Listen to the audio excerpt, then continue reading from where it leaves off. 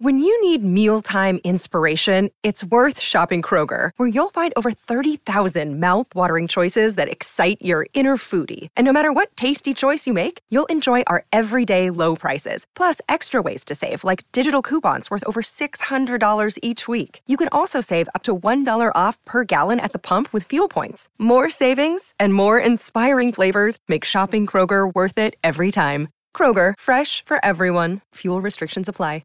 With threats to our nation waiting around every corner, adaptability is more important than ever. When conditions change without notice, quick strategic thinking is crucial. And with obstacles consistently impending, determination is essential in overcoming them. It's this willingness, decisiveness, and resilience that sets Marines apart. With our fighting spirit, we don't just fight battles, we win them. Marines are the constant our nation counts on to fight the unknown. And through adaptable problem solving, we do just that. Learn more at marines.com.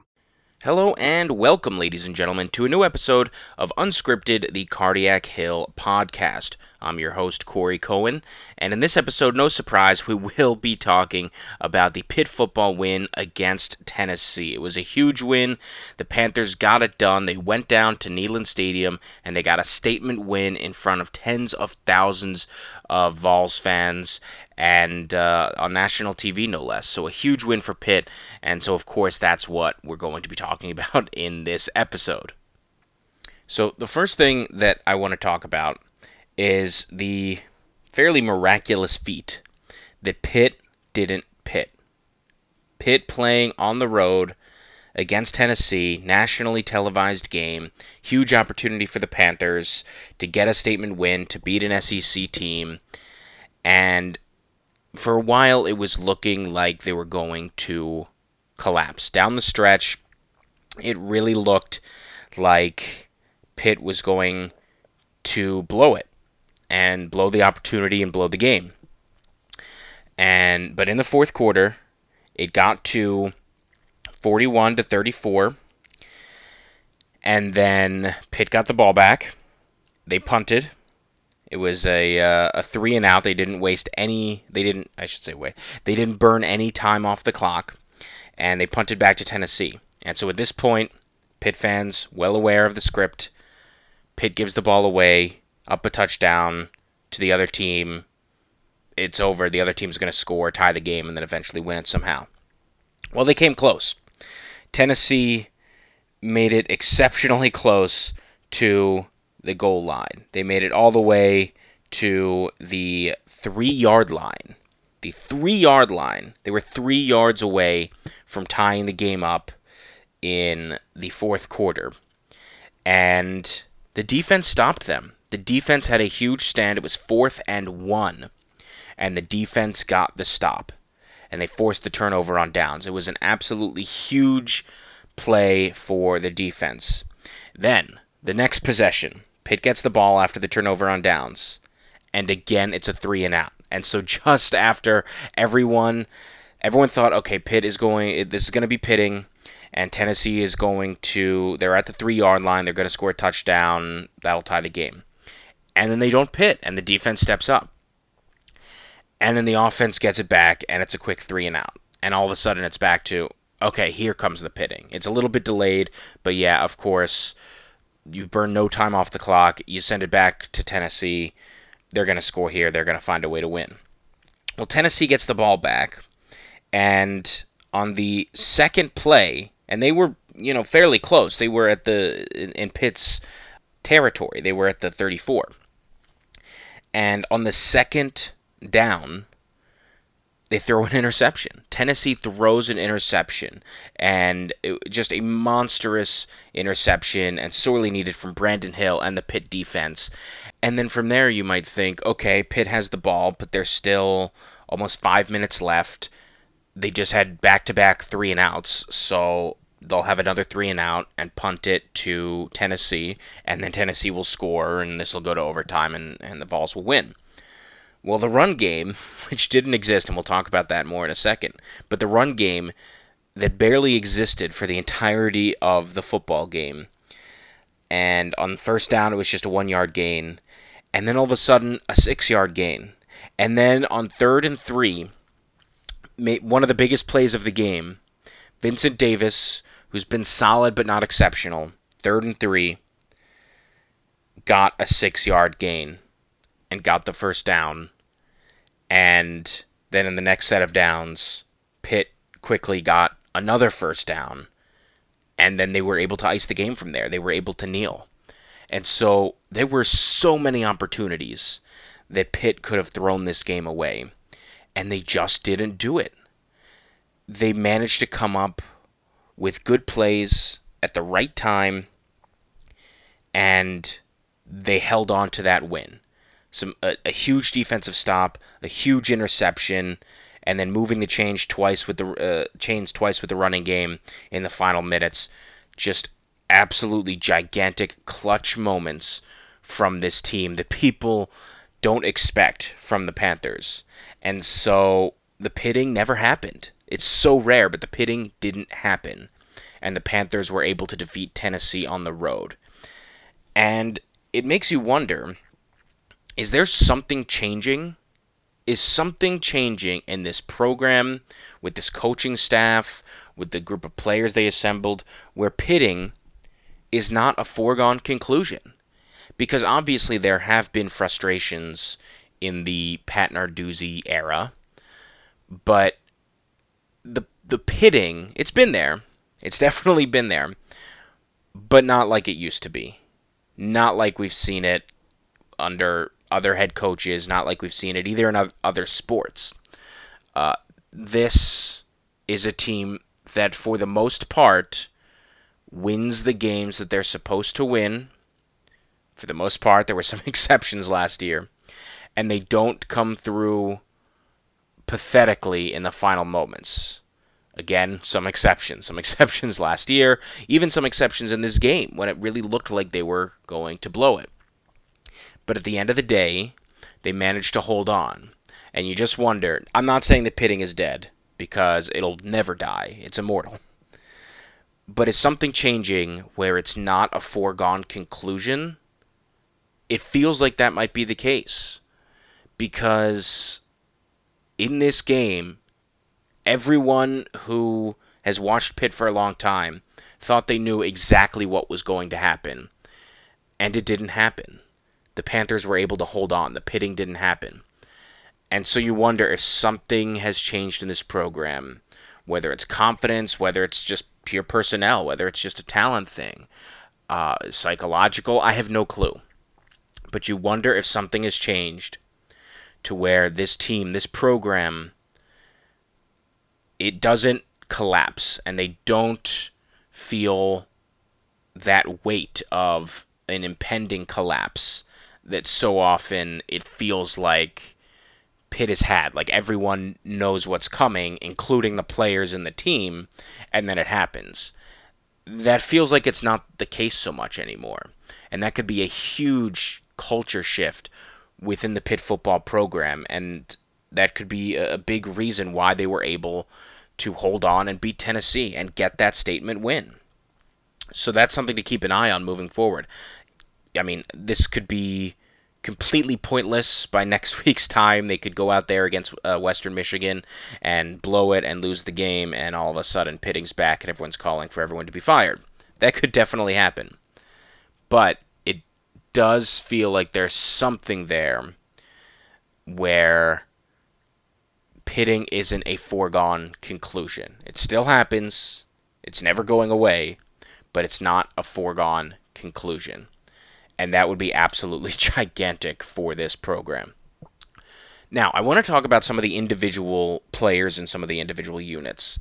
I'll start with Kenny Pickett. Kenny Pickett was absolutely phenomenal.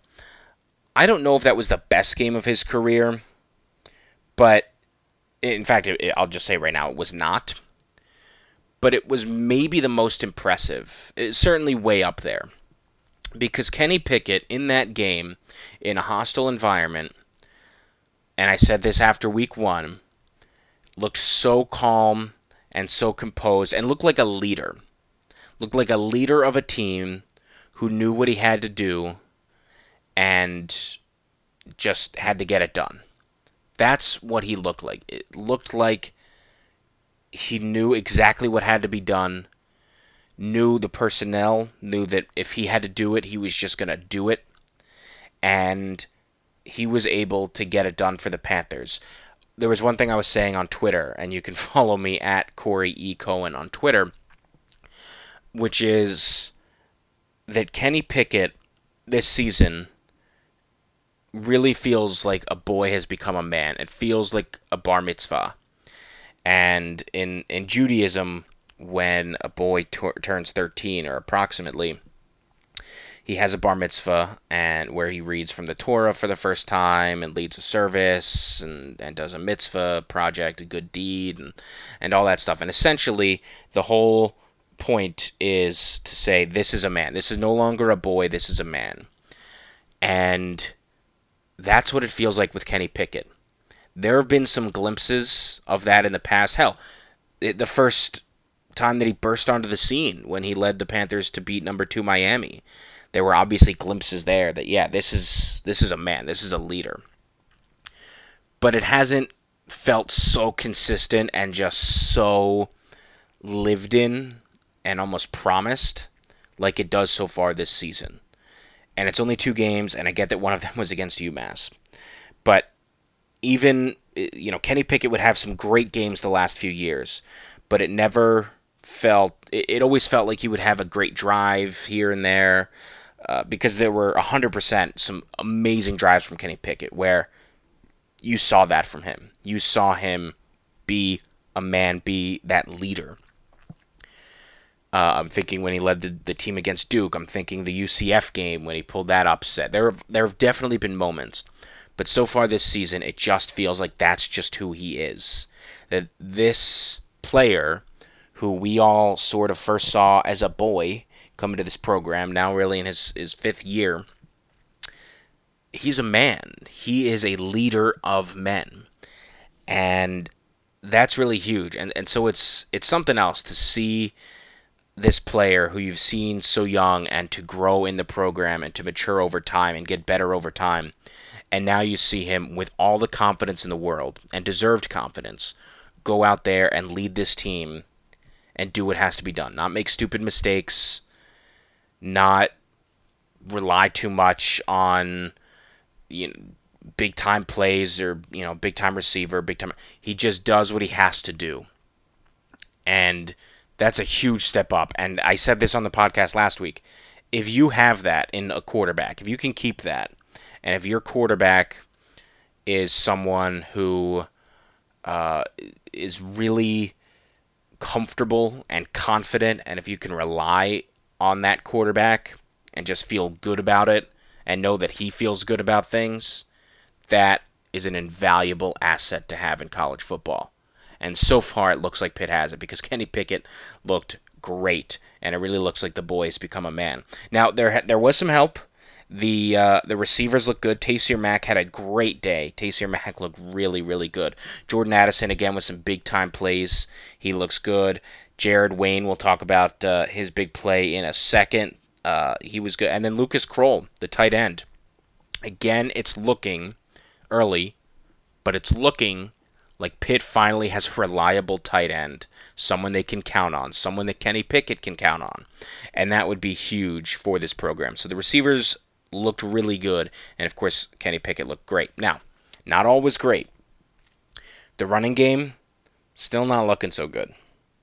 The running game, they're still trying to figure out who their lead back is. They went with Vincent Davis as a starter, and then they went with Vincent Davis on one of those last drives, or in that last drive, to get a first down, and he did.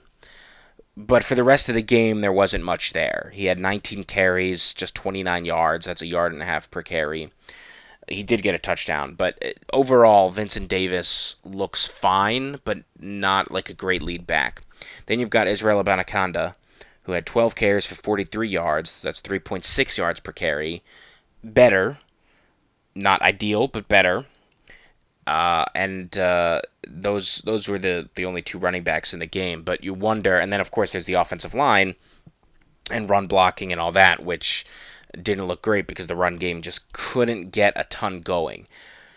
It seems like Israel Abanikanda is the best running back, but I'm certain that it helps to have a player like Vincent Davis, a veteran like Vincent Davis, who you feel like you can count on and rely upon, who's a little bit older. So it seems like it's probably going to move forward as a duo of Vincent Davis and Israel Abanikanda. But regardless of who it is, the running game just has not established itself yet. And so that's still a problem. And then one more thing about the game on the offensive side, the play calling. Now, little mixture in this one, and there's no hot take because nothing was all good. Like, often, nothing's all good, nothing's all bad. Mark Whipple, at points in this game, was frustrating, as he has been for a few years. There were times when they would run the ball that it just made no sense to run the ball because the running game was not there. Now, it's not necessarily his fault, or at least not all his fault, that the running game wasn't there. But if you're the offensive coordinator, at a certain point you have to look at that, acknowledge it, and then move forward and say, okay, we don't have a running game, so we're not going to keep going to a running game. It's the definition of insanity. Keep doing the same thing over and over again and expecting different results. So there is some fault there that he seemed to rely maybe a little too much on the running game. That said, there were some big-time plays from Mark Whipple, some creative plays. And, of course, the one I'm going to be talking about is the trick play that sent it back to Jared Wayne, the wide receiver, who then was able to throw it into the end zone and get the touchdown to Lucas Kroll. That was a huge, huge, huge play.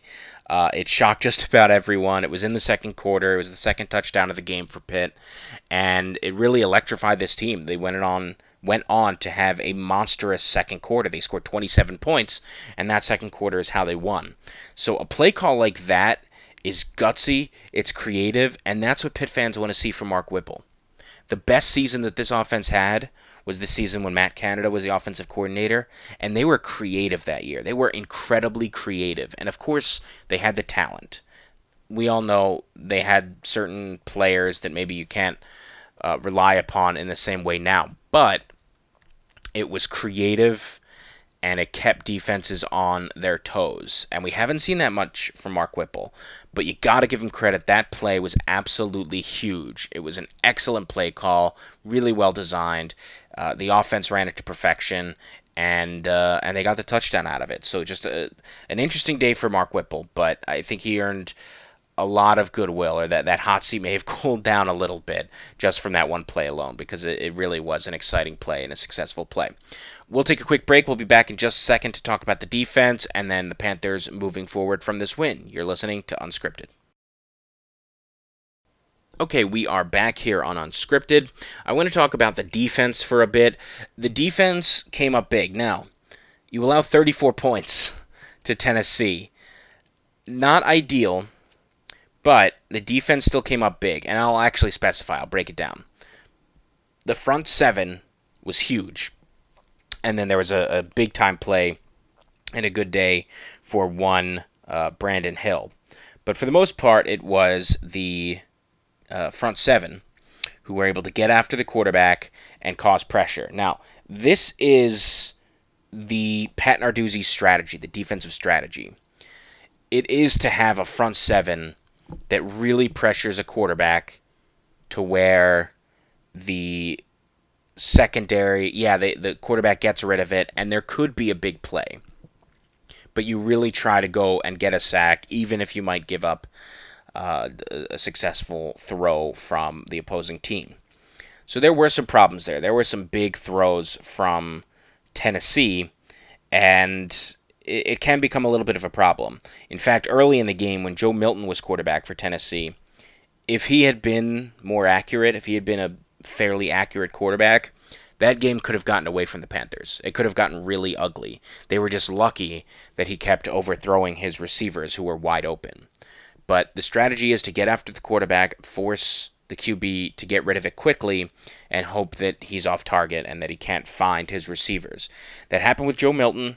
Didn't happen as much with Hendon Hooker, the transfer to Tennessee, who had a big day with 190 yards, 2 touchdowns, but then, of course, the 1 interception. So sort of a mixed day for the defense. I think there are questions about the defensive backs and maybe about the entire system, about if you are a little bit too risky and if you're relying too much on the defensive backs to be able to stop big plays when they, for the most part, haven't shown that you can rely on them to do that. We'll have to look at that going forward. But certainly some big-time plays and just some great performances from a lot of the defense. Certainly some of the players. I mentioned Brandon Hill. He had that huge clutch interception in the fourth quarter that almost iced the game, or allowed the Panthers to ice the game. And then he also had 7 tackles on top of that. Like I said, the defense came up big on that 4th down and 1. They got the stop. Keyshawn Camp had a big day. He had a forced fumble. Haba Baldonado, the Italian, he had a big day. He had a forced fumble, and he had 2 sacks. So the front 7, they got after the quarterback. They put the pressure on, and when it mattered the most, they got 2 huge plays. They got the stop on 4th and 1, and they got the interception. And so they did what needed to be done. But, of course, there are some questions moving forward about the defense, allowing 34 points to Tennessee, allowing some of those really big plays. You're going to have to keep an eye on that, because if you're allowing 40-yard bombs more than maybe once a game, it becomes an issue. And we'll have to see if that's becoming an issue, if they start allowing more of that. One thing about this win, this was a statement win. This was a win, I said it at the top, this was in front of a national audience. This was a chance to beat an SEC team. The SEC, which is now, puffing its chest and scooping up teams, and, some are saying, oh, is the NCAA going to go obsolete and it's just going to be the SEC and they're going to be... So the SEC has been in a great spot, and they are the best football conference of the bunch. But Pitt had a chance to go in on the road in the South, where football matters so much, to a packed stadium, Neyland Stadium, and get a huge victory. And they did it. They did it in front of a national audience. They did it in front of fans who traveled down, as well as the Pitt band and Pitt cheerleaders. They did it. And this was a statement win. They proved themselves to a whole lot of people that even in tough games, they find a way to win. And it might get nerve-wracking, and it's not going to be easy, but in tough games, at least ones that they should win, that they will find a way to win. And that's a big-time statement from this team and from this program. And now they've got a huge opportunity. I mentioned it in last week's episode. They've got an opportunity to go undefeated in the non-conference, because the next 2 opponents are Western Michigan and New Hampshire at home. There is no excuse for Pitt to lose to either of those teams. They could. It's Pitt. We've seen crazier. But there's no excuse to lose to either of those teams. They're certainly heavy favorites in both. So if you can beat those 2, you start the season undefeated. You go undefeated in the non-conference, which Pat Narduzzi has not done. It hasn't happened in so many moons. And you really prove yourself. And then I mentioned again last week that the 5th game of the season is against Georgia Tech, a team that looks pretty bad. So you can go undefeated in the non-conference, start 4-0, then beat Georgia Tech, as they should, start 5-0, and then you have a gigantic game against Virginia Tech coming up the week after.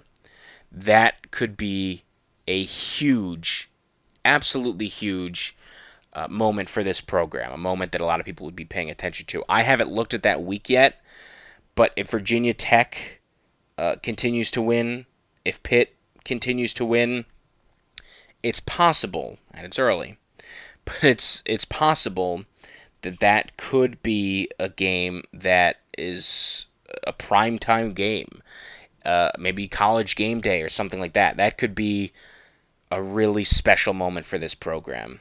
Now, there's an uphill battle because Virginia Tech has West Virginia on the road coming up this weekend. Not going to be easy. And then the week before they play the Panthers, they've got Notre Dame. Notre Dame doesn't look great this year. They barely beat Florida State, and then Florida State lost to Jacksonville State, and then Notre Dame barely beat Toledo. So that's a winnable game for Virginia Tech. But on Pitt's end, I mean, ultimately, whatever Virginia Tech goes into that game, it's out of your control. Now, of course, if Virginia Tech is ranked and doing really well and undefeated, then they're going to bring more eyeballs to that game. It's going to be a bigger deal. But ultimately, it's imperative for the Panthers to enter that game 5-0. There's no excuse why they shouldn't. The one possible excuse was losing on the road at Neyland Stadium, but they got it done. So because they got it done, there is no reason why they should lose against Western Michigan or New Hampshire or Georgia Tech. They've got to get it done. They got to start 5-0, and they've got to have a huge game coming up against Virginia Tech in Blacksburg. That's just what they have to do, and they should do it. There's no reason to expect that they shouldn't or that they won't. So we'll see. If they don't start 5-0, people are going to be angry, including an episode of this podcast. If they don't start 5-0, there's going to be a very frustrated episode of this podcast. But they have every opening to start 5-0, and that would be just huge. Huge for this program to start 5-0 and then have a marquee matchup against Virginia Tech. That would be monumental. Before we go, Panther of the Week. It was a huge weekend for the Panthers. I believe they went 7-0 over all competitions. I mentioned last week some of the upcoming games that weekend that the Panthers were going to have. It was a huge weekend. They had Pitt Volleyball, played 3 matches, including a huge one against BYU, ranked BYU, and they won. Pitt, one of the top teams in the nation. Pitt, I gotta specify. Pitt Volleyball, one of the top teams in the nation. They are still undefeated and still ranked in the top 5. Pitt Women's Soccer. Pitt Women's Soccer is ranked, and they got a huge victory on Senior Day over Towson. That was a big-time performance. Pitt Men's Soccer. Pitt Men's Soccer, they did lose a couple of games to start the season, or I should say early in the season. But they played North Carolina over the weekend. The Tar Heels, a phenomenal soccer program, if you're new to college soccer. Great soccer program, men's and women's. UNC ranked number 4 in the country, and Pitt defeated them. And they didn't just defeat them, they crushed them. It was a 4-0 result. Pitt Men's Soccer defeated UNC 4-0. That is absolutely huge, and they continue a winning streak going of 13 straight wins at home for the Pitt Men's Soccer team. That is gigantic. So you had a big win for Pitt Volleyball over ranked BYU. You had a big win for Pitt Women's Soccer. A big win for Pitt Men's Soccer. Pitt Volleyball won 2 more matches on top of that. And then, of course, Pitt Football. The Panthers, as a program, went 7-0. It's a phenomenal start for all Pitt Panthers teams. Pitt Men's Soccer, Pitt Women's Soccer, Pitt Volleyball, and Pitt Football. You could barely ask for a better start. All these programs deserve your support. And definitely, keep following them, keep paying attention. At Cardiac Hill, we do our best to cover them. So it was just a huge weekend. Part of me wants to give Panther of the Week to Kenny Pickett because he had a huge game, and like I said earlier in this podcast, it really felt like the boy became a man. But I'm going to go to Heather Lyke and the Pitt Athletics Department. To go 7-0 in a weekend, to have 3 of those 4 teams ranked in Pitt Volleyball, Pitt Men's Soccer, Pitt Women's Soccer, and then Pitt Football now receiving votes in their rankings, and certainly a chance to move up to the top 25, that's huge. So few schools can do that. So very few schools can do that, where you've got all 4 of those sports all being ranked at once, and that is a realistic possibility for Pitt Athletics. So, yeah, you absolutely have to say the athletic department, Heather Lyke, just everyone involved, they get Panther of the Week. It was a huge, huge weekend for all the Pitt teams. And as I'm recording this, Pitt Men's Soccer defeated Penn State. So a big win for the Panthers. And just a great time to be a Pitt fan in all sports. Not just football, but men's soccer, women's soccer, volleyball. They are all doing phenomenally well. This is the season when Pitt thrives.